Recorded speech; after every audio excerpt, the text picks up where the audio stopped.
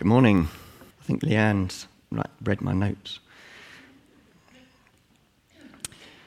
How big is your God? He is. How big is your God and how much do you trust him?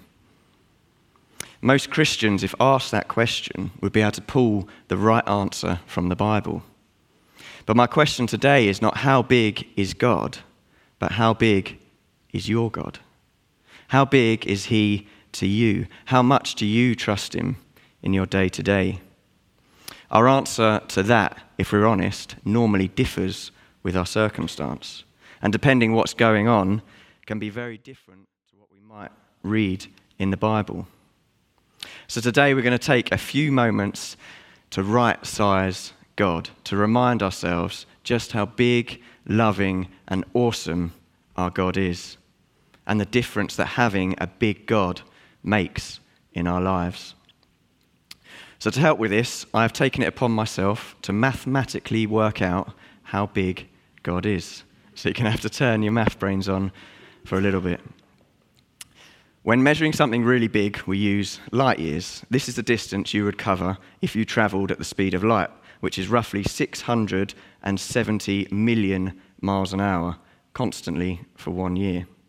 For example, the known universe, which is the part of the universe that we can see with our telescopes, is about 93 billion light years across. That means travelling at 670 million miles an hour, it would take you 93 billion years to travel across it.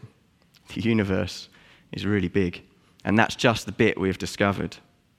Isaiah 40, verse 12 says, God measures the universe in the span of his hand. I've measured that the span of human hand is roughly 10% of your height. 1, 2, 3, 4, 5, 6, 7, 8, 9, 10. And the Bible also tells us in Genesis 1 that God made us in his likeness. Taking a bit of a leap, but you could reasonably assume that if we're made in his likeness, God would be of similar proportions. So if we know the size of the visible universe is 93 billion light years across, and that's the same size as the span of God's hand, with simple maths, we can estimate how tall God is. Before anyone complains to the diocese about this dodgy theology, I know God is infinite, but it's really difficult for us to put infinite into perspective. Ephesians 3 says God is able to do immeasurably more than all we ask or imagine. If you can imagine a big God, it's still not big enough. He's just too big and mind-blowing for us to even start to comprehend.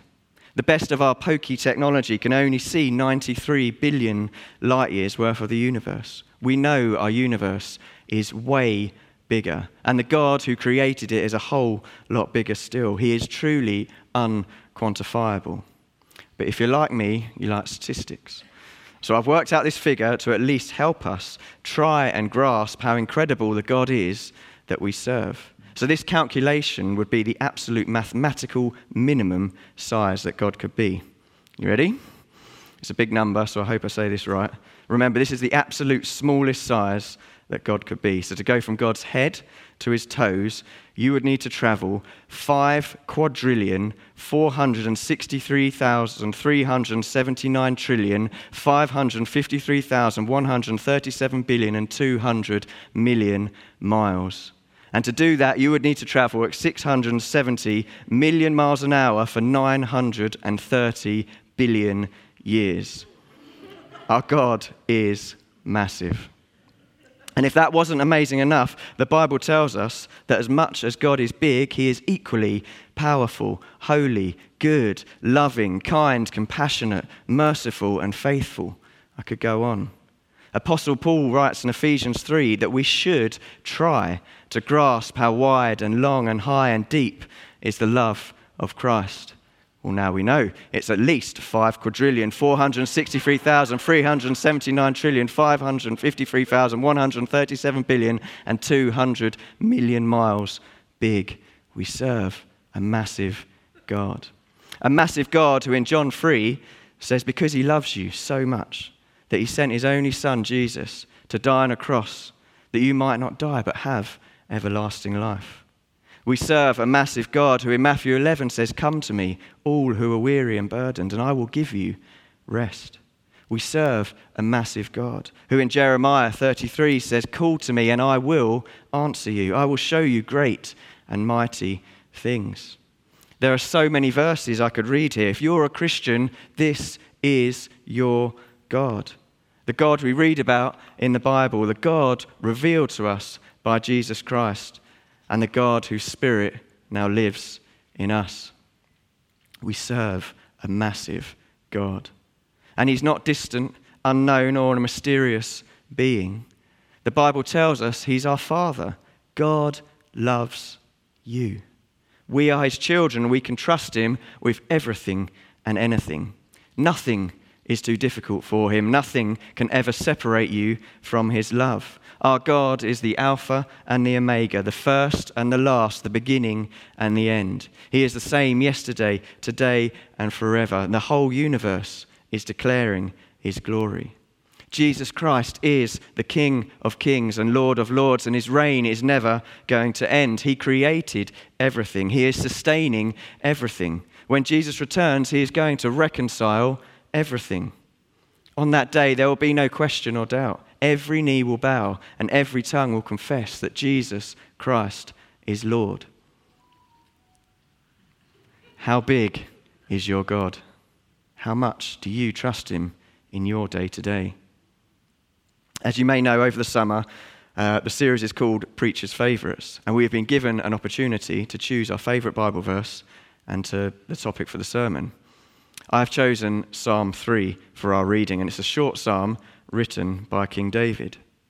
David lived with a big God. He saw God move in incredible ways, but he also had more than his fair share of big problems, many of his own making. But this psalm is one of my favourites because it reveals something in his attitude that enables him to never let his situation or circumstance become bigger than his God. Or to put it this way, David refused to let his God become small. So the context of Psalm 3 is that his son Absalom had started a revolt. He'd overthrown David, and Absalom had declared himself as king. And to finish off the coup, Absalom and his army were hunting down David to kill him. This situation was of David's own making, and as David writes, there seems to be little sign of hope. All his promises from God seemed to be unraveling. His circumstance had every potential to cause him to panic, to stop trusting God, to let his God become small.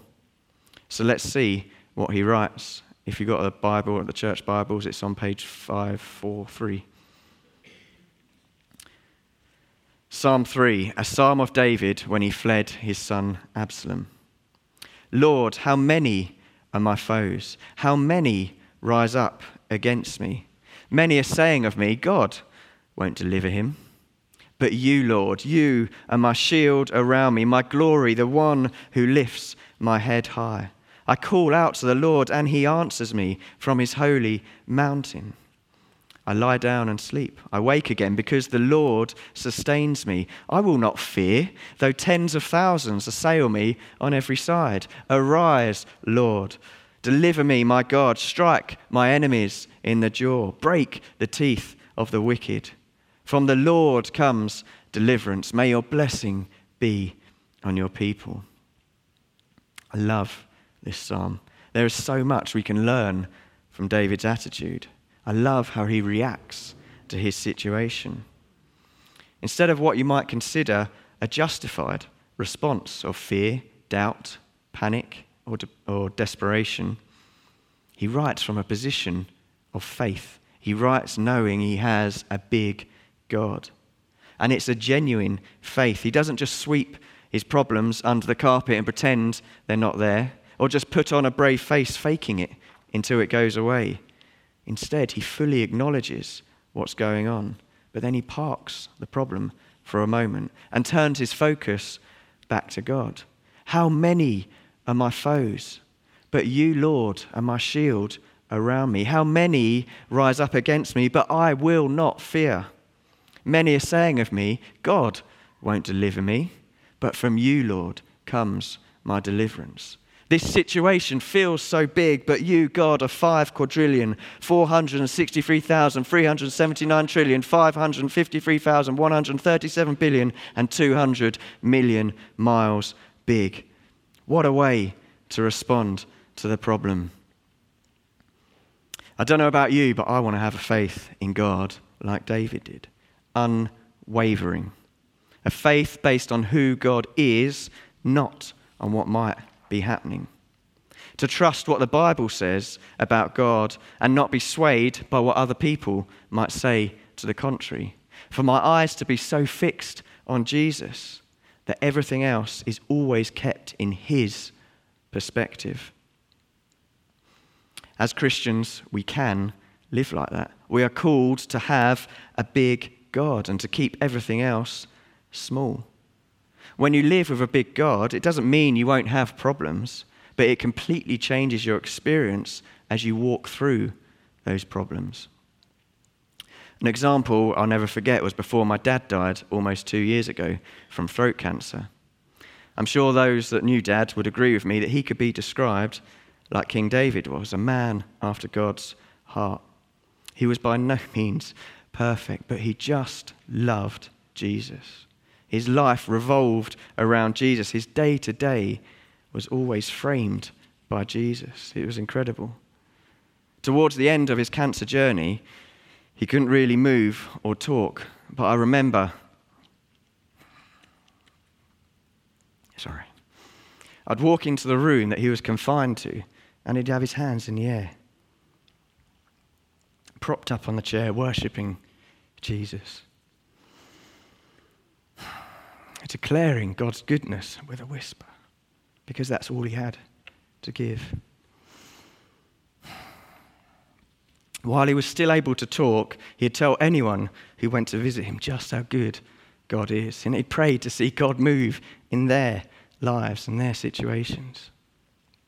Even though cancer had taken so much, he refused to let it or anything become bigger than his God. There was no way he was letting anything get in the way of his relationship with Jesus. His situation didn't end how we were hoping, but he still journeyed his final year on earth experiencing fullness of life, peace, love, joy, hope, faith. His circumstance didn't matter, because when you have a big God, you cannot lose. I don't know why Dad wasn't healed, but I do know I am not going to let my God get small. I'm not going to let my disappointment of seemingly unanswered prayer become bigger than Jesus. I've got some questions, but I know God is good. I know I can trust him. I know he is able to do immeasurably more than all I ask or imagine. I know he is at least 5 quadrillion, 463,379 trillion, 553,137 billion, and 200 million miles big. The next person that has a problem and asks for prayer, I'm going to pray, fully expecting to see God move and do something miraculous. Because that's what I know Jesus does. The blind receive sight, the lame walk, the lepers are cleansed, the deaf hear, the dead are raised up, and the oppressed are freed. Jesus was the exact representation of Father God. He said, if you've seen me, you have seen the Father. That's why in Hebrews 12, we're told to fix our eyes on Jesus, the author and perfecter of our faith. This instruction doesn't come with any conditions. It doesn't say fix your eyes on Jesus when everything is going well, or fix your eyes on Jesus when you feel like it. If we want to live with a big God, if we want to have a faith in God like David did, if we want to ensure we're not buffeted about by our circumstance, we need to fix our eyes on Jesus. Full stop. So let's do that for the next few minutes. We're going to watch a piece of media and listen to the words of Dr. J.M. Lockridge. He says it way better than I can as he helps us fix our eyes on Jesus, our King. The Bible says, my King is the King of the Jews. He's the King of Israel. He's the King king of righteousness. He's the king of the ages. He's the king of heaven. He's the king of glory. He's the king of kings. And he's the Lord of lords. That's my king. I wonder, do you know him? My king is a sovereign king. No means of measure can define his limitless love. He's enduringly strong. He's entirely sincere. He's eternally steadfast. He's immortally graceful. He's imperially powerful. He's impartially merciful. Do you know him? He's the greatest phenomenon that has ever crossed the horizon of this world. He's God's Son. He's a sinner's Savior. He's the centerpiece of civilization. He's unparalleled. He's unprecedented. He is the loftiest idea in literature. He's the highest personality in philosophy. He's the fundamental doctrine of true theology. He's the only one qualified to be an all-sufficient Savior. I wonder if you know him today. He supplies strength for the weak. He's available for the tempted and the tried. He sympathizes and he saves. He strengthens and sustains. He guards and he guides. He heals the sick. He cleanses the lepers. He forgives sinners. He discharges debtors. He delivers the captives. He defends the feeble. He blesses the young. He serves the unfortunate. He regards the aged. He rewards the diligent. And he beautifies the meek. I wonder if you know him. He's the key to knowledge. He's the wellspring of wisdom. He's the doorway of deliverance. He's the pathway of peace. He's the roadway of righteousness. He's the highway of holiness. He's the gateway of glory. Do you know him? Well, his light is matchless. His goodness is limitless. His mercy is everlasting. His love never changes. His word is enough. His grace is sufficient. His reign is righteous. And his yoke is easy. And his burden is light. I wish I could describe him to you. He's indescribable. He's incomprehensible. He's invincible. He's irresistible. Well, you can't get him out of your mind. You can't get him off of your head. You can't outlive him, and you can't live without him. Well, the Pharisees couldn't stand him, but they found out they couldn't stop him. Pilate couldn't find any fault in him. Herod couldn't kill him. Death couldn't handle him, and the grave couldn't hold him. Yeah! That's my king. That's my king.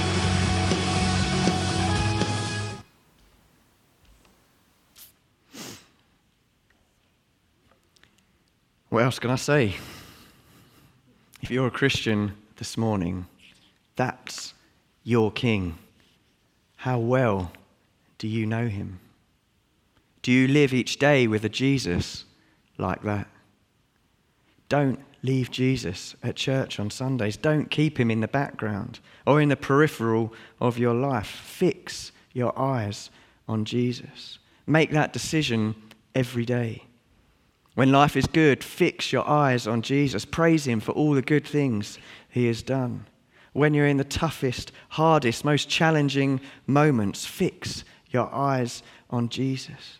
Don't let your circumstance steal your focus. Dig your heels in. Refuse to let your situation become bigger than he is. Refuse to let your God become small, and just see how it changes your life. Church, I want to remind you today that whatever you are going through, our God is massive. He is at least 5 quadrillion, 463,379 trillion, 553,137 billion, and 200 million miles big. And he is equally powerful, holy, good, loving, kind, compassionate, generous, merciful, and faithful. He loves you. He cares about you, and you can trust him no matter what. As we sing the next few songs, the prayer team are going to be available in the area at the back. If today you feel like, man, yeah, I've let God get a bit small, please go to the area at the back. Someone will pray with you and remind you how big God is and help you refix your eyes on Jesus. And that invitation is open to all of us because we can never reach God's limit. If this is the first time that you've heard about the Christian God, about how big, loving and good he is, don't leave it there. Please also come to the prayer area. If you decide to live your life, the rest of your life with your eyes fixed on Jesus, that is the best decision you could ever make. And I promise you, your life will never be the same again. So whoever you are, my question today is, how big is your God?